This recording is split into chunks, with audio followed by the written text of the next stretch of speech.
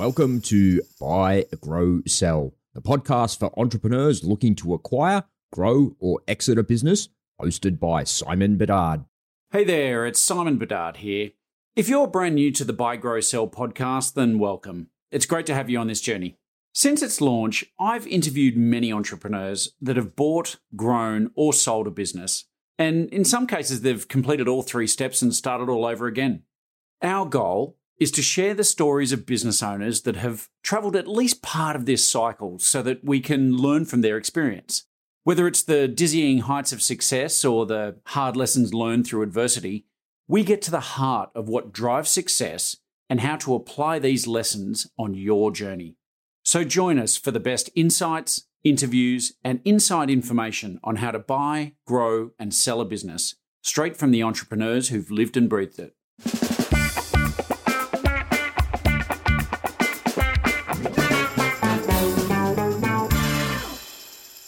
If you're looking for a motivation boost, Fred Schebesta is your man. From his success stories alone, you can see the importance of dedication and perseverance.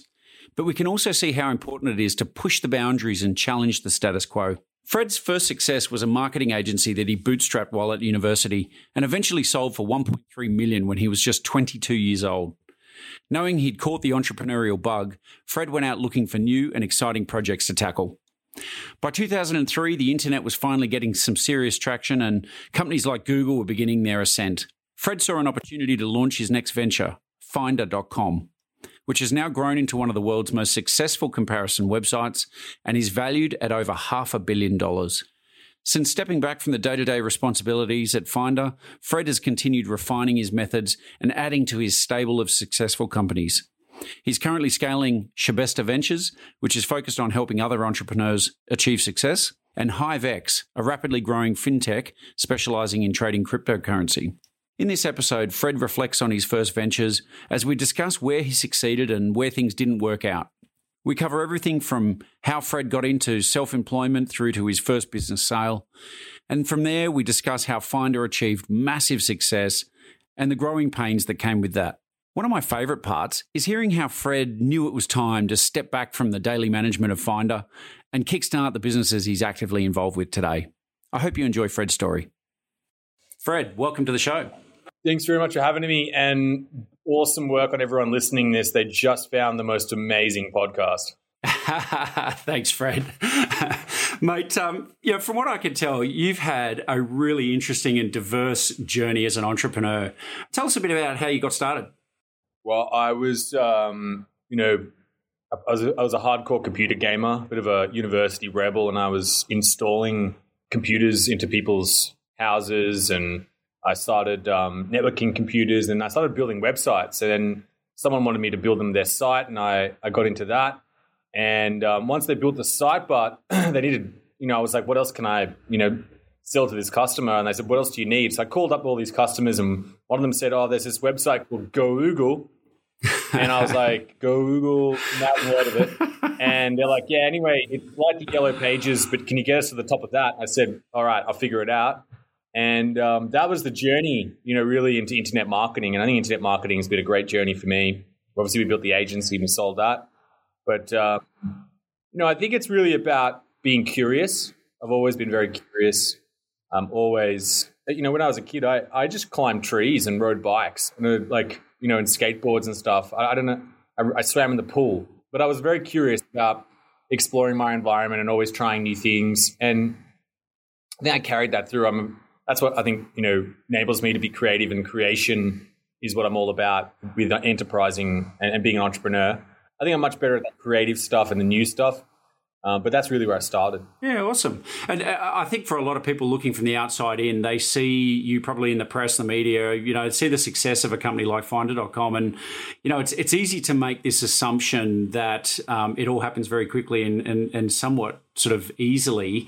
Tell us a little bit about some of your background. I mean, have you been in some other ventures that obviously haven't achieved the same sort of success? I think the first business was a really tough business. Frank and I spent a good, I'd say 4 years living on spaghetti, and, we didn't have toilet paper. We didn't have a toilet seat actually in our house. We used to live together, and we ran it like an Airbnb. This was grinding it out. We used to use, I tell you what, I strongly suggest the TV Guide is not the best toilet paper replacement. Never quite recovered from that. A bit harsh. Yeah, you want to go. The Daily Telly is not so bad. But, you know, I think there's a lot of struggle, a lot of mistakes, and all of those mistakes were really that investment we made in the early days, right? There's huge amounts of sweat equity and capital that have gone into what makes Finder today. You know, we started working together in 2003. That's like a long time ago. And just the number of lessons you learn from 18 years of enterprising, you know, you stack them all together. That's the investment. It's really hard to see because it's in the decisions that we make because we know, but other people may not know those decisions. But the only reason we know them is because we've made the investments in order to try them and experiment. And we've got, you know, I've got a solid, like, you know, good, you know, chest of success. But I've got an even more impressive couple of football fields of failures. They're amazing, man. There's some serious contraptions there and, you know, some real harebrained ideas but they taught me everything, you know, that I really have, you know, I continue to use and employ today. Yeah, that's awesome. And how much of Freestyle Media, your first company, how much of that kind of, do you think, really fed into the success of what Finder is today? It's massive. You know, it made us, it's an agency, right? Agencies don't have really that many scalable things to sell. They're mainly service businesses. And so what you do is you're selling your time, and essentially by selling your time, you have to make an arbitrage on that. And that was really the only thing we knew how to do. And that was a grinding, grueling business. It taught us, you know, how to collect money, you know, free cash flow, how to, you know, find the right crew, and all those, just the most brutal lessons you could ever possibly learn at such a young age. The actual biggest challenge was I never actually worked for another company. So I learned it all even harder. And, you know, we didn't take any capital in, so it was all our money. And so we basically had to trade off free cash flow. And that is capital, right? But it's even more brutal, right? So you live and die by your decisions when you're so inexperienced. And then so, you know, I just don't forget those ones because they cut so deep and so hard that you just don't forget. Yeah, well, surely that's got to give you some sort of an edge though, right? I mean, I think it's easy when you work in a large corporate or something, you know, it's not your money, it's someone else's money, right? I mean, if you really kind of screw up, okay, you might lose your job, but really you're not going to lose your home, right? So, you know, I just sort of... I imagine that having done it yourself, bootstrapped it, done it with your own money, struggled through that, surely that's got to give you some kind of an edge in the way you look at your business and the way you make decisions.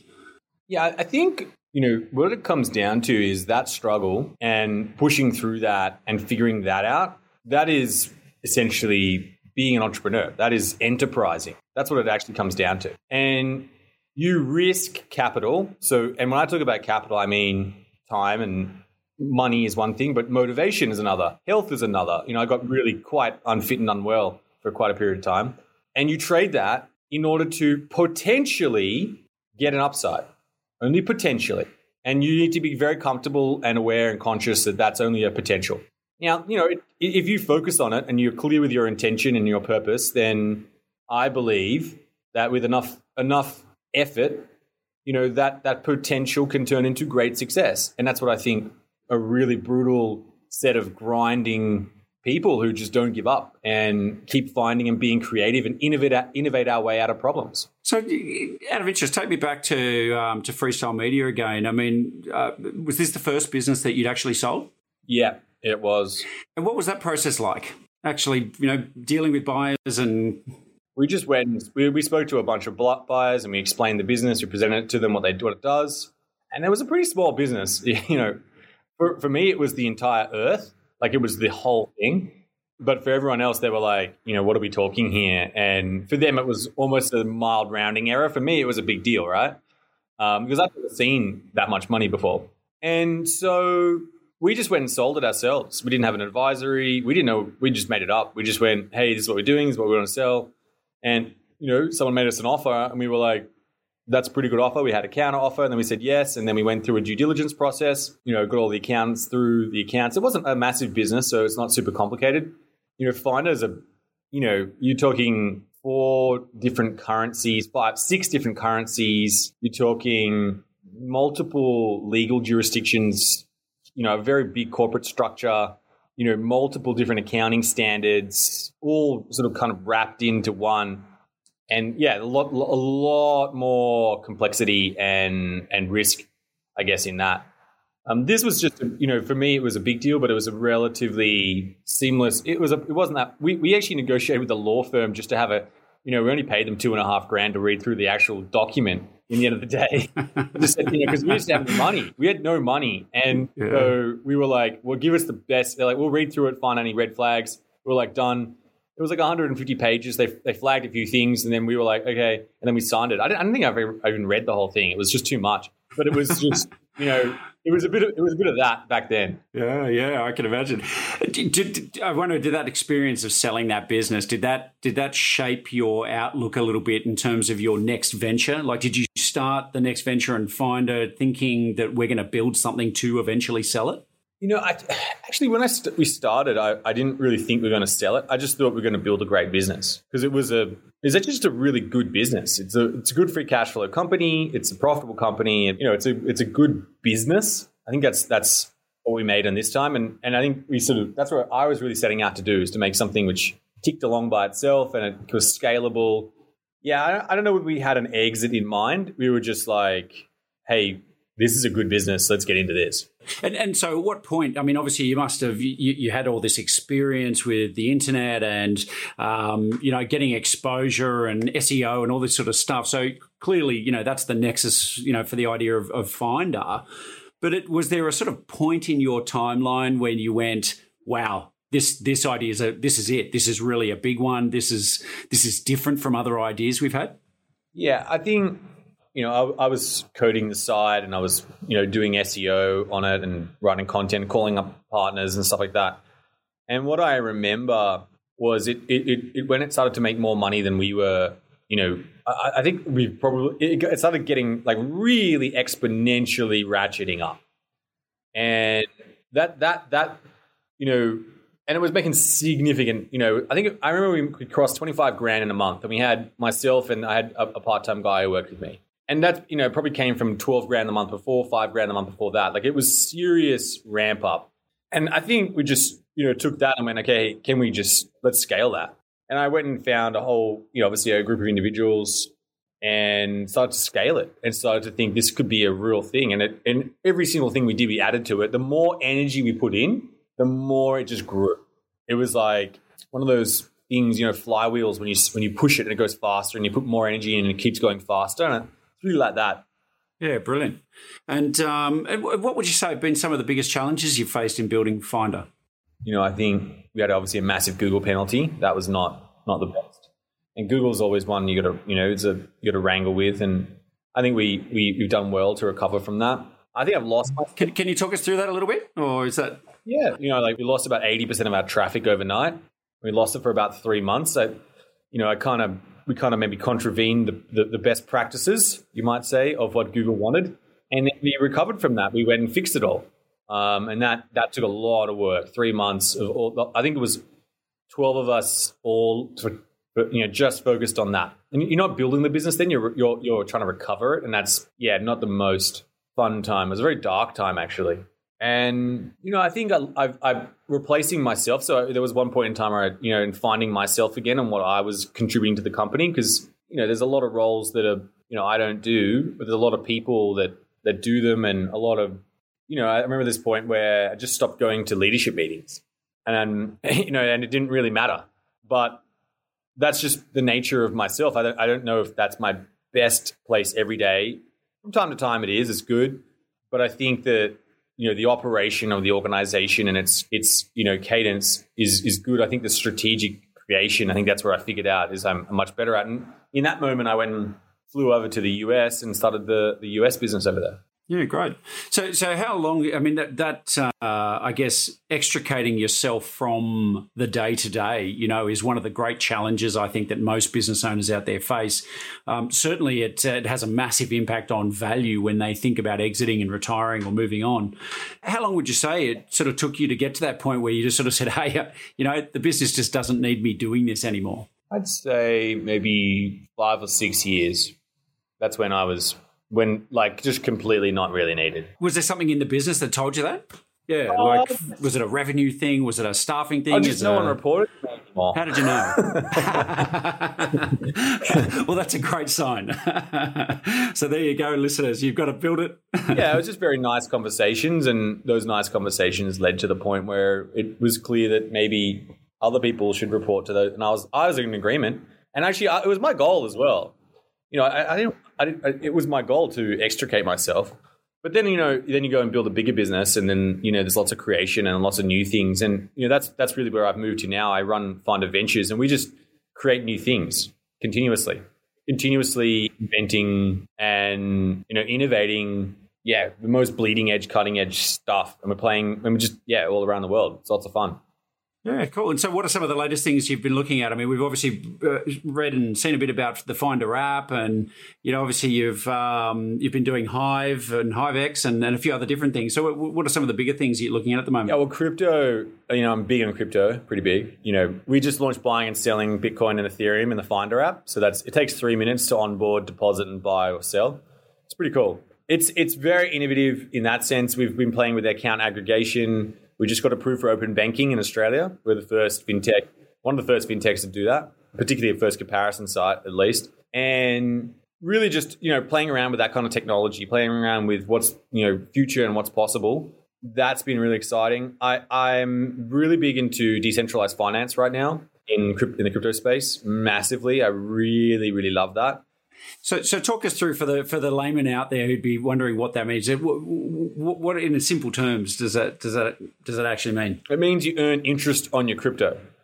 So basically, you know, one of the biggest complaints people have, and they talk about and people who are not into Bitcoin, they go through all the arguments, and I've heard them all. And, you know, like I don't almost if you're not into it yet, then I don't have time anymore to explain it. So one of the big critics is, you know, one of the criticisms is, you know, you can't get anything. Well, that's not true. You can get a yield on your Bitcoin. If you stake your Bitcoin, in other words, you know, deposit it in traditional finance terms, then that essentially can earn you a yield, you know, from 2 to 4% interest, which is kind of cool, right? Considering most banks are paying between 0.5 and 1% interest. You know, it's quite compelling. And I think that's just the beginning, right? So decentralized finance has now created decentralized exchanges, decentralized market making. There's so many different, you know, elements of decentralized finance that I absolutely love. I just love it. I don't know why. It's so right in my wheelhouse, because I think it's technology, finance, and marketing wrapped up into one. And I think and money, really. Money's kind of cool as well. Well, money's cool as to what it can do, for sure. And decentralized, I guess, in the sense that it's no longer controlled by just one party or government, right? I mean, it's a market-based driven commodity, fundamentally, exactly right? Yeah. It's the people's money. Interesting. Yeah, absolutely. It's democratized, right? So, and so we're seeing, I think it was Chile this week or last week announced that they're sort of looking at recognizing Bitcoin as official currency. You think we'll see more of that trend El Salvador happening? passed the law, so you can actually read and translate that. And so shop owners must accept Bitcoin now in that country. Wow. That's kind of a big deal, right? And, you know, I think a lot of the challenges are, you know, you're living in Australia, the US, the UK, or, you know, in Europe, where there's a stable currency. And stable currency is an interesting word right now, given the inflation and how it's picking up. But you take this stable currency, and what I think is interesting is when you translate, you know, the fundamentals of that to a country where it's not stable. What is your alternative? You know, if you're experiencing 50% inflation like in Argentina right now, and you go and make your wages. You got $1,000, and at the end of the week, it's worth 500. That causes a problem, and so you need a mechanism to exit that. And cryptocurrencies are one of those channels that provide that. One of the things that's happening right now in Venezuela is police and army, and the army are actually seizing Bitcoin miners. So what's happened is during COVID, electricity prices have gone to almost zero, and so it's basically free electricity. But the problem with then, so Bitcoin miners are starting up, right? The currency is inflating away. It's not worth anything. People are carrying, stacks and stacks of money worth, cents in the dollar. And so they're running Bitcoin miners, earning Bitcoin, and then translating that, changing it back into fiat with whatever they need. But the police and the army are basically ruled it out as illegal. And it just gives you an idea, right, of what is the use case of this? Well, if you want to exit the system, where it is not, feasible to deal in the currency that is forced upon you, then this is a way to do that. Yeah, I guess, and just for those listening, fiat currencies, just those basically operated by the government of a country.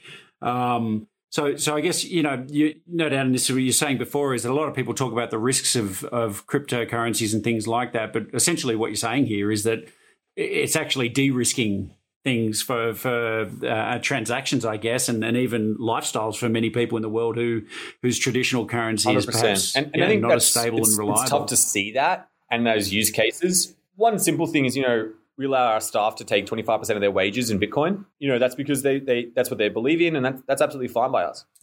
Yeah, that's interesting. And I imagine we'll see more of that as a trend going forward. It's obviously Tesla and all sorts of people are in the press talking about this sort of stuff as well. So it's clearly the early part of a very large trend.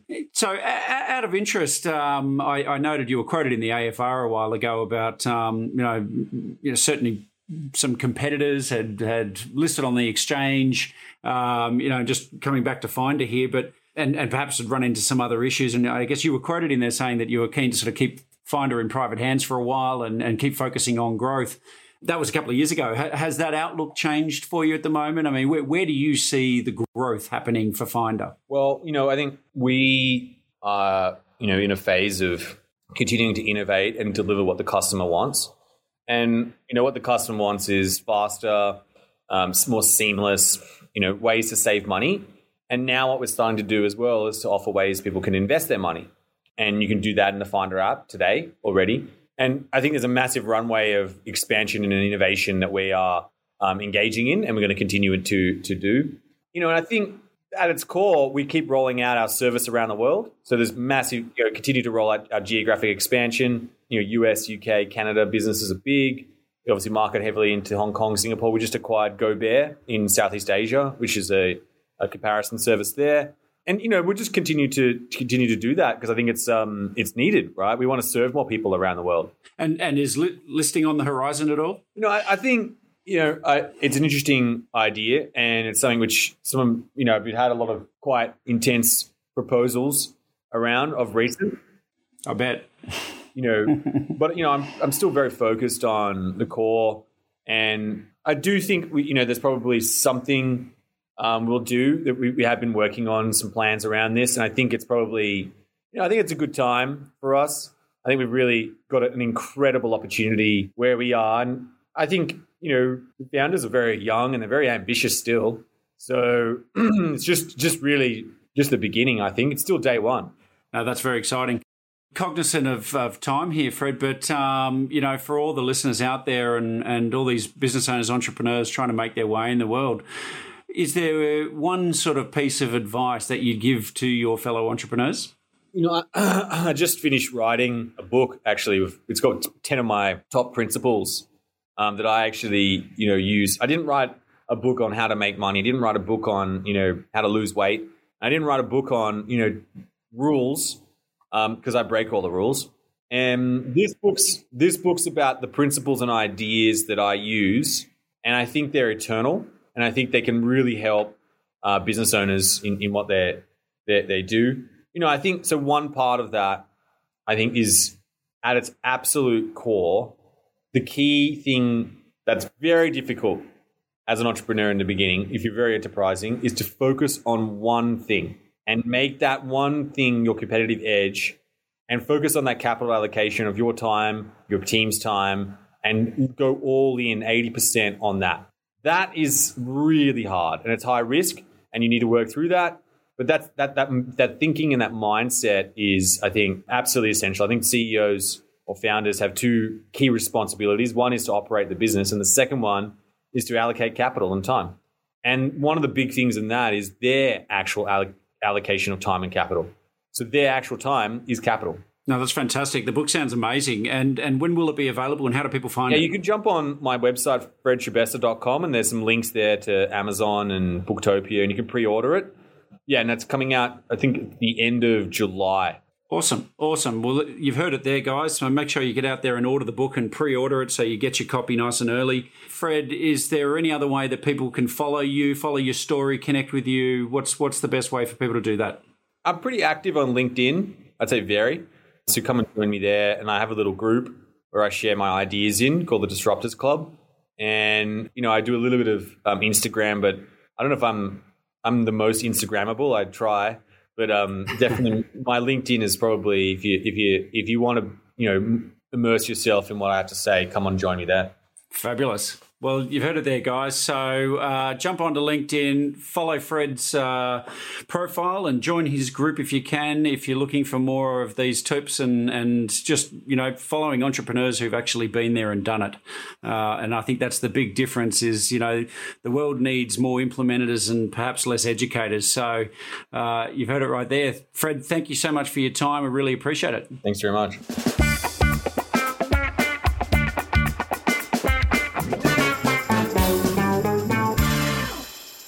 The ultimate freedom is to own a company that is valuable, scalable, and saleable.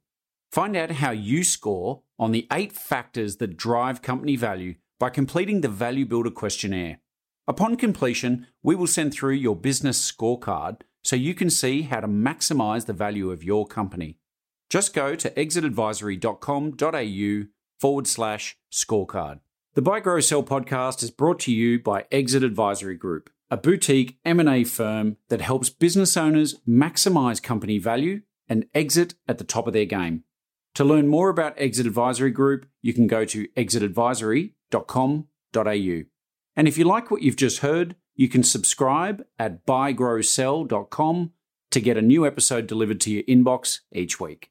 Thank you for listening to the Buy, Grow, Sell podcast with Simon Bedard. For complete show notes with links to additional resources, visit buygrowsell.com/episodes. Simon is the founder and CEO of Exit Advisory Group, and you can follow him on LinkedIn.